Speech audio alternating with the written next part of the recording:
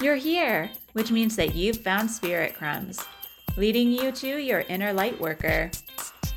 I will be sharing how these tiny little hints from the universe have led me to where I am today. I hope that by hearing my story and the stories of others, you'll pick up your own spirit crumbs along the way that will lead you to somewhere magical. Thanks for coming along for the journey. Let's see where it takes us. Hello and welcome to another episode of Spirit Crumbs. I am your host, Andrea McCallum, and I am an artist and a healer. So today we are on week 2 of The Artist's Way, and the theme is recovering a sense of identity.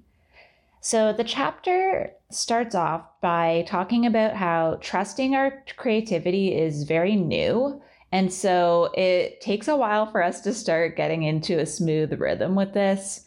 It talks about how it might seem kind of erratic at first, and it's kind of like, we're getting unstuck. So we might do really well, and then all of a sudden have a rough patch where we're not doing so great. That's totally fine. That's expected. Part of the patterning for this that Julia Cameron talks about is that as we gain strength, it actually makes it so that we have these doses of increased self-doubt at the same time, because we're taking a big action sometimes by doing something out of our routine. And then that makes us question, like, why am I doing this? Because it feels unnatural to us. She uses the example of alcoholism where you just have to avoid taking the first drink and getting past that. And so she says that in this case, it's avoiding the first think. Instead of letting that first self-doubt be the thing that you just run away with and go with it and trust it, you start really thinking more about why you're having that thought or trying to determine if that's true or not. And part of the process of this goes back to what we talked about in the first chapter, in the sense of safety, where we have to really consider that avoiding this self-doubt is going to be hard on its own without including other people in it. So again, not showing people your morning pages, that's like your diary. You're not going to be showing that to people. And that it's actually self-sabotage if you feel the need to share that with people, especially people who you think might be critical of it, because then you're more likely to take that to heart. It's better to, as she says in this chapter, to have safe companions around. And she calls it toxic playmates, like anybody who would not really be supportive. So anybody who is already a little bit judgmental or critical of other people. Anybody who's negative and becomes poisonous is probably also blocked in their creativity and feeling threatened, because anybody that's genuinely supportive of you and really wants to see you do well and is already doing what they're meant to be doing and feels comfortable with themselves is not going to try to make you feel bad. That's just something that you have to be aware of. And sometimes it's well-meaning doubts. She calls this more subtle sabotage, where somebody starts saying maybe why are you being different? Or just saying do you really think this is going to work out? And it comes across very well-meaning, very subtle again in its tone. It's not somebody just outright saying you're being selfish. That's something that might come up too, where it's more obvious, somebody telling you you're being selfish and you've changed, all of those things. But it's the more subtle ones that you really have to look out for, because they aren't really something that you feel immediately offended by. So it might be something that you start to think sounds more logical because it's coming as a very calm and reasonable question. Something that she talks about a lot throughout the whole book is that the great creator, so whatever you call it, I usually refer to that as source or the universe, but the great creator gifted us creativity. That is a gift that was given to us, and we have to take that as something to honor. We really can't let people squander our time that we're meant to be spending on that, or making us feel guilty for doing it, because it's something that we were given for a reason. We're meant to do something with it.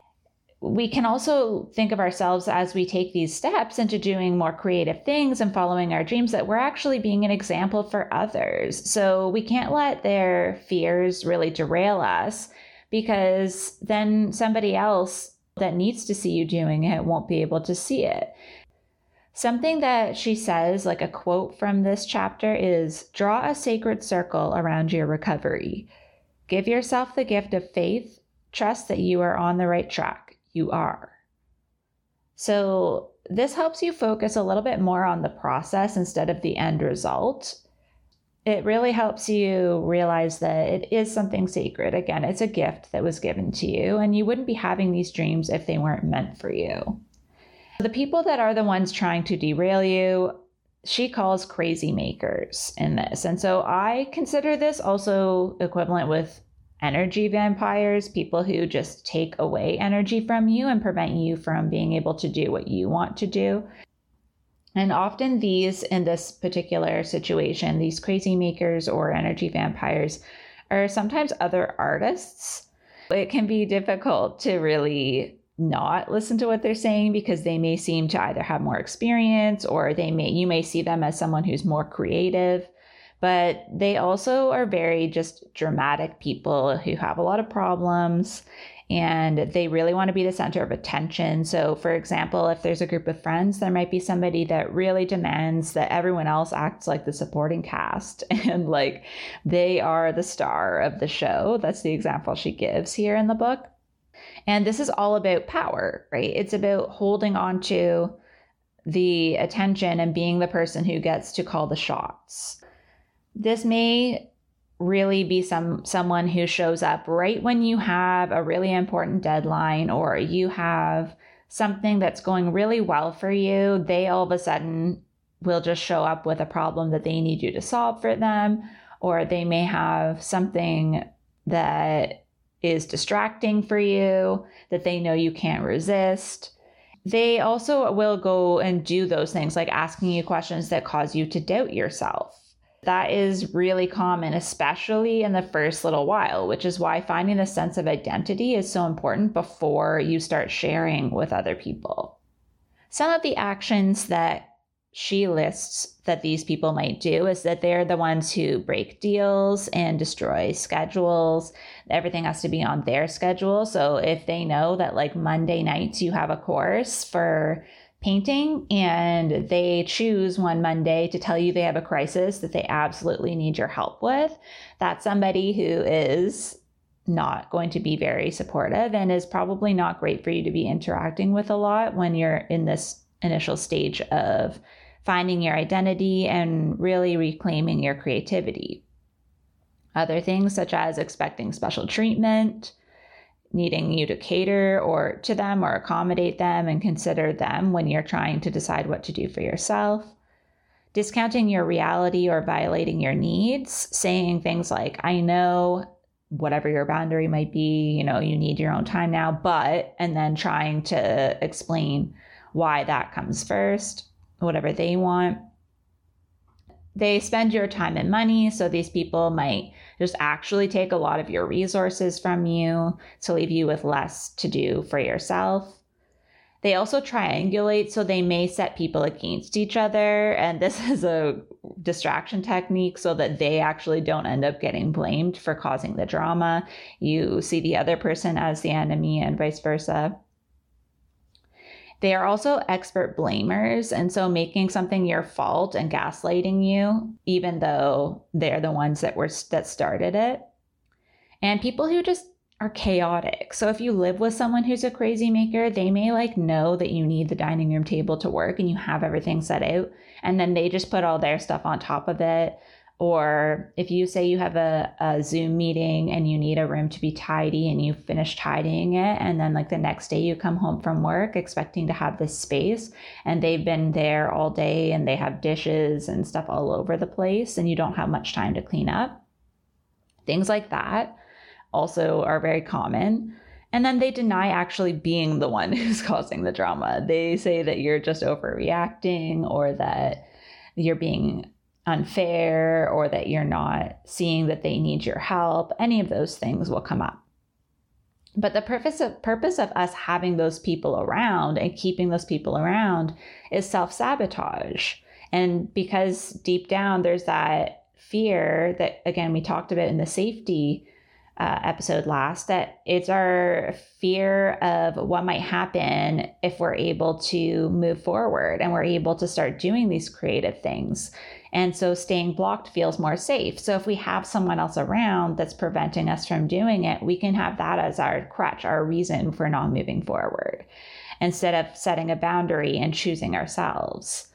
Something that she mentions in here is actually, if this is someone you live with and something that you can't avoid, like it's not like some distant friend that you can just say you're busy to, if it's someone who's in your immediate circle, you may have to look into some support around codependency and start doing some research on that, because it might actually be more intense than it first seems. It may not be only affecting your creativity.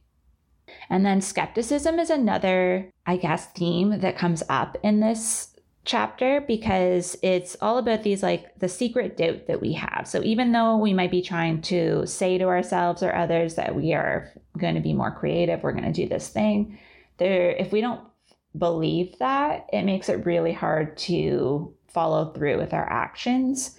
Instead of stuffing down these bits of skepticism and doubt when they come up, we really need to explore them and think about why we feel that way, and really start to look at it from a sense of curiosity. This might start out by, like, you start doing your morning pages and then you see things actually happening that are positive around you. Like maybe you're doing all the right things. You're taking yourself on artist dates. You're feeling the well. You're getting inspired. And then maybe an opportunity comes up or some synchronicities start to happen. And then you say, oh, they're just coincidences, and you don't follow through on them. That is something that might happen if you don't really believe things, if these doubts are coming up and you're trusting them without exploring them. And again, that goes back to not thinking the first think. But once you admit those creative desires out loud and you start to really take action on them, those synchronicities will show up. And as you know, this is called spirit crumbs for a reason. That's actually something that I am the strongest at, I would say, in terms of like manifesting or moving forward or doing something that I want to do. It's a lot harder for me to just come up with something to do or think of the original idea. But if I get inspired by something, then I'm actually pretty good at following through, or at least acknowledging it and sitting with it. Not everything that I'm inspired by is something I'm meant to do, but I'm pretty good at least being curious and seeing where that's leading me. And so letting yourself turn those away, especially when it's an opportunity that comes up, like a class related to something you're talking about or thinking about, and then choosing not to follow through with that, I think those are also self-sabotage, because you know that there's a reason it's showing up. And sometimes it's hard to trust those.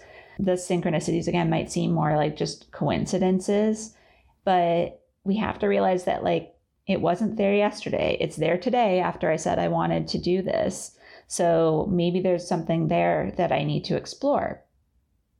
And it may seem really challenging to do this, but that's like anything that's change, right? Change is always difficult to deal with, whether it's good or bad, because it's asking us to see our life and see ourselves in a new way. So it does take some time to actually find the flow in that, but it's taking that constant action that really makes a difference. For example, like when we're first starting out, we may shut our doors to everything that comes up and really do our best to keep it out because it's scary. But then the more we do inner work, the more this triggers outer change. This is something that she talks about here. And I think if you've done any kind of healing work or any sort of spiritual work where you're actually doing some inner work to change yourself and change your beliefs about yourself, you will see the world around you shifting. And this is just natural that in creativity, this would happen too. When you're choosing to work towards a dream, you really have an opportunity to maybe examine your beliefs, and you don't need to force yourself to change them right away, but just being open-minded and thinking like, what if I do try this? What could possibly happen? And maybe then you will, from seeing to believe, by seeing changes happen, maybe your beliefs will shift, and then it will become more natural to believe the new positive thing instead of the doubts being what we believe first. We may just recognize those as the inner censor, as we talked about in the last episode. Something that Julia Cameron brings up in this chapter is this myth that having an artistic life is just being aimless and just like waiting around for things to happen. But that's really not realistic. Yes, we have to trust and go with the flow, but that involves following these spirit crumbs. And that's why, like I said, I talk about spirit crumbs so much, because anything tangible that I can follow is still synchronicity. It's still like magical, but it's at least something concrete that I can do. I can follow up on that. I can take action and start seeing the change happen. If we're waiting around for something to just come to us without making any effort, it's going to be a lot harder in order for things to get started. Something that happens when you start to do that is that if you start to pay attention to the details around you, that's how you see the spirit crumbs, by like actually being aware and being open and expecting them to show up. Attention is something that she talks about a lot here, because she talks about how attention is our way of connecting and surviving. So even when things are really difficult, if you're still noticing the little miracles that are around you and the little positive things, then that's going to really shift the way that you're viewing your situation, whether it's good or bad. A quote that I've always loved from this chapter is on page 53, and it says, "The quality of life is in proportion always to the capacity for delight. The capacity for delight is the gift of paying attention." So for me, this is really something that I also have made a habit for myself for a long time now, is noticing little things. And I feel like that makes a difference for me in terms of being able to see the spirit crumbs too, because I'm not quick to dismiss things if they feel like a coincidence or a synchronicity, or if they catch my interest. I will usually explore those things. Something else she says is the reward for attention is always healing. She brings this up in the context of painful moments, difficult times. Those little things are what make us realize we're not alone, because we realize we're part of a bigger universe. We're part of the earth. We're connected to one another. She talks about going on walks and noticing things like the same cat that she sees all the time and watching its behavior. And she realized that being present is what's in common during all of these times, when she notices these little things that really make her happy and bring her joy, and that attention is what leads her there. So again, paying attention to what's around you, it keeps you in the present, and it keeps things from getting too overwhelming. The three things I realized, I was journaling about this the other day because I've been going for walks. It was one of the suggested activities for last week, but I've just been doing that more often. And I noticed I've lived in this neighborhood for a long time, for I guess almost 5 years now, like 4.5 years. And I've never really just walked in the neighborhood. I've walked around the city a little bit, like to different destinations, but not just through the residential neighborhood. And what I realized overall in the last few weeks of where I've been paying attention and where I've been noticing details is that there's 3 W's. There's walks, windows, and weather. So I notice what my mood feels like as the weather changes. I know what it looks like outside my window on a regular basis. So I notice when things are different. I notice, for example, it's fall, it's autumn here, and I notice a little bit more every day that the colors and the trees are changing. And that really just brings me joy. The same with when I go on walks. I notice who's left furniture at the end of their curb, if it's still there the next day, if people have just recently cut their grass, stuff like that. And it brings me joy in those little moments. And I feel like I've had a vacation almost if I go for a half-hour walk and come home. On page 55, she has what she calls rules of the road for being an artist, and there's 10 of them. She says, in order to be an artist, I must, 1, show up at the page, use the page to rest, to dream, to try.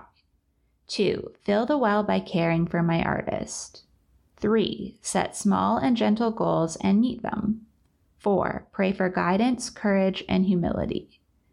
5, Remember that it is far harder and more painful to be a blocked artist than it is to do the work.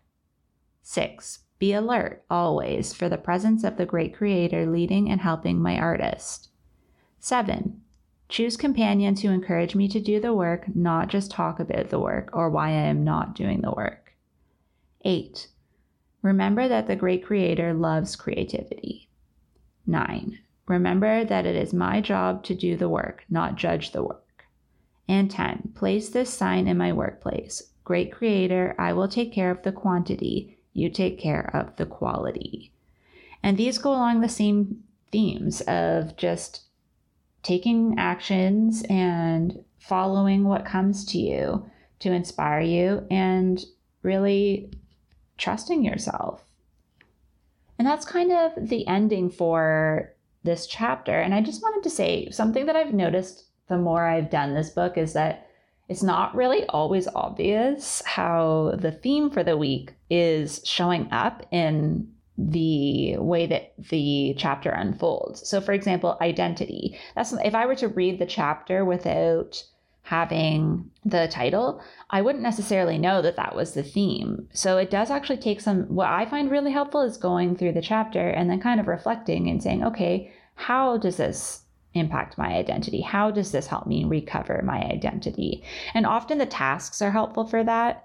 But what I was thinking is the fact that even within those that roadmap, you have to see yourself as a creative person and someone who is supported by the universe. Thinking about who you are without the influence of others. She talks about crazy makers for a chunk of this chapter, and there's a reason for it, because those are the people that prevent you from seeing yourself and developing your own identity. And then seeing where your actions don't support your dreams or don't support your creativity. Though your actions are something that you choose. So why are you choosing to not spend time on that? And then really reflecting and saying, like, which version is true? Which one is the real me? Is it the version that I'm working towards, or this version in the past that really prioritized other people over myself? And then in terms of the tasks, there are quite a few this week, but probably the most productive for me this week was actually filling up my well. I did my artist date as just a night where I actually took out my watercolors and did a bit of painting. It wasn't to create a painting. It was just for fun, just to get used to using the brushes again. And to fill my well, I actually watched the Netflix documentary series. It's a competition show called Blown Away, where it's glass blowing, and something I've always been fascinated by. Again, I like anything with a lot of equipment that's a little bit dangerous. That's just what I like to do. And so I found it really inspiring seeing all of these different artists and how each of them took each challenge in a different way, and they each worked differently. And that was really inspiring for me. For the activities and the tasks that are listed, one of them is to list the 5 major activities that you spent time on this week and really thinking about how much time you spent on them, and then recognizing which ones were things you actually wanted to do versus things that you felt you should do, and how much of the time was spent doing things for others versus yourself. And then creating a safety map circle where inside the circle you write the topics of things that you need to protect your time around that are important to you, and then people that would be supportive of you doing those things. And then on the outside, those are people you do not want to spend time with right now or that you want to avoid. So for example, anybody who you thought of when I was talking about crazy makers, those are people that you need to keep outside the circle for the time that you're first developing your creativity.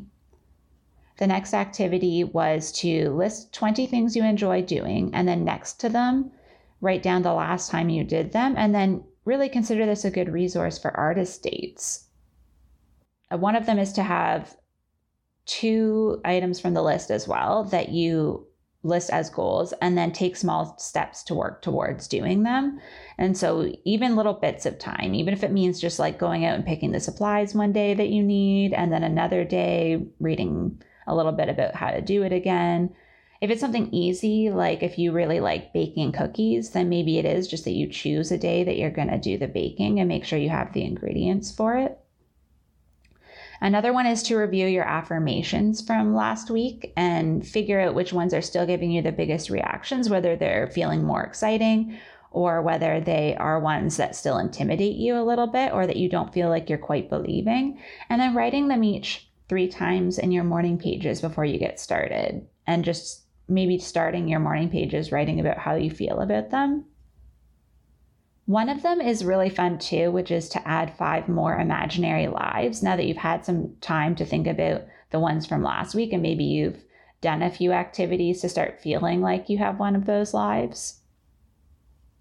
And then kind of similar to the first one is the life pie, where you draw a circle and split it into 6.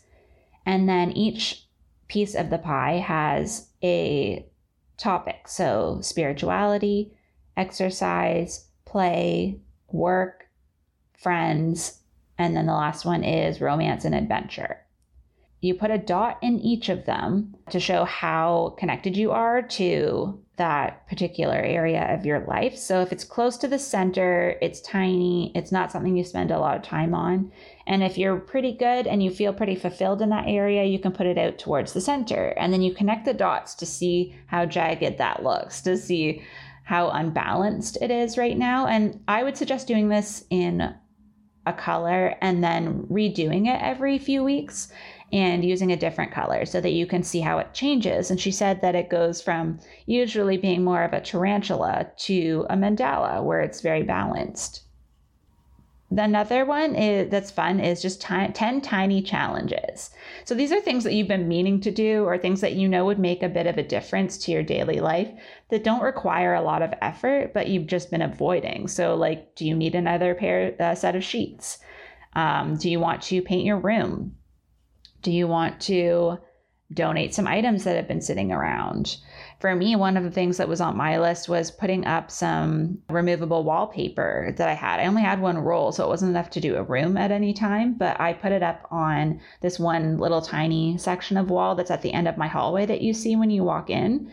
And then there's 2 little parts where an extra piece of wall just comes out like above the doorways. And I put the remaining little bits, I cut it all out and filled in 2 of those. That's kind of all I had, but something that I've had since probably 2014 or 2015 or something.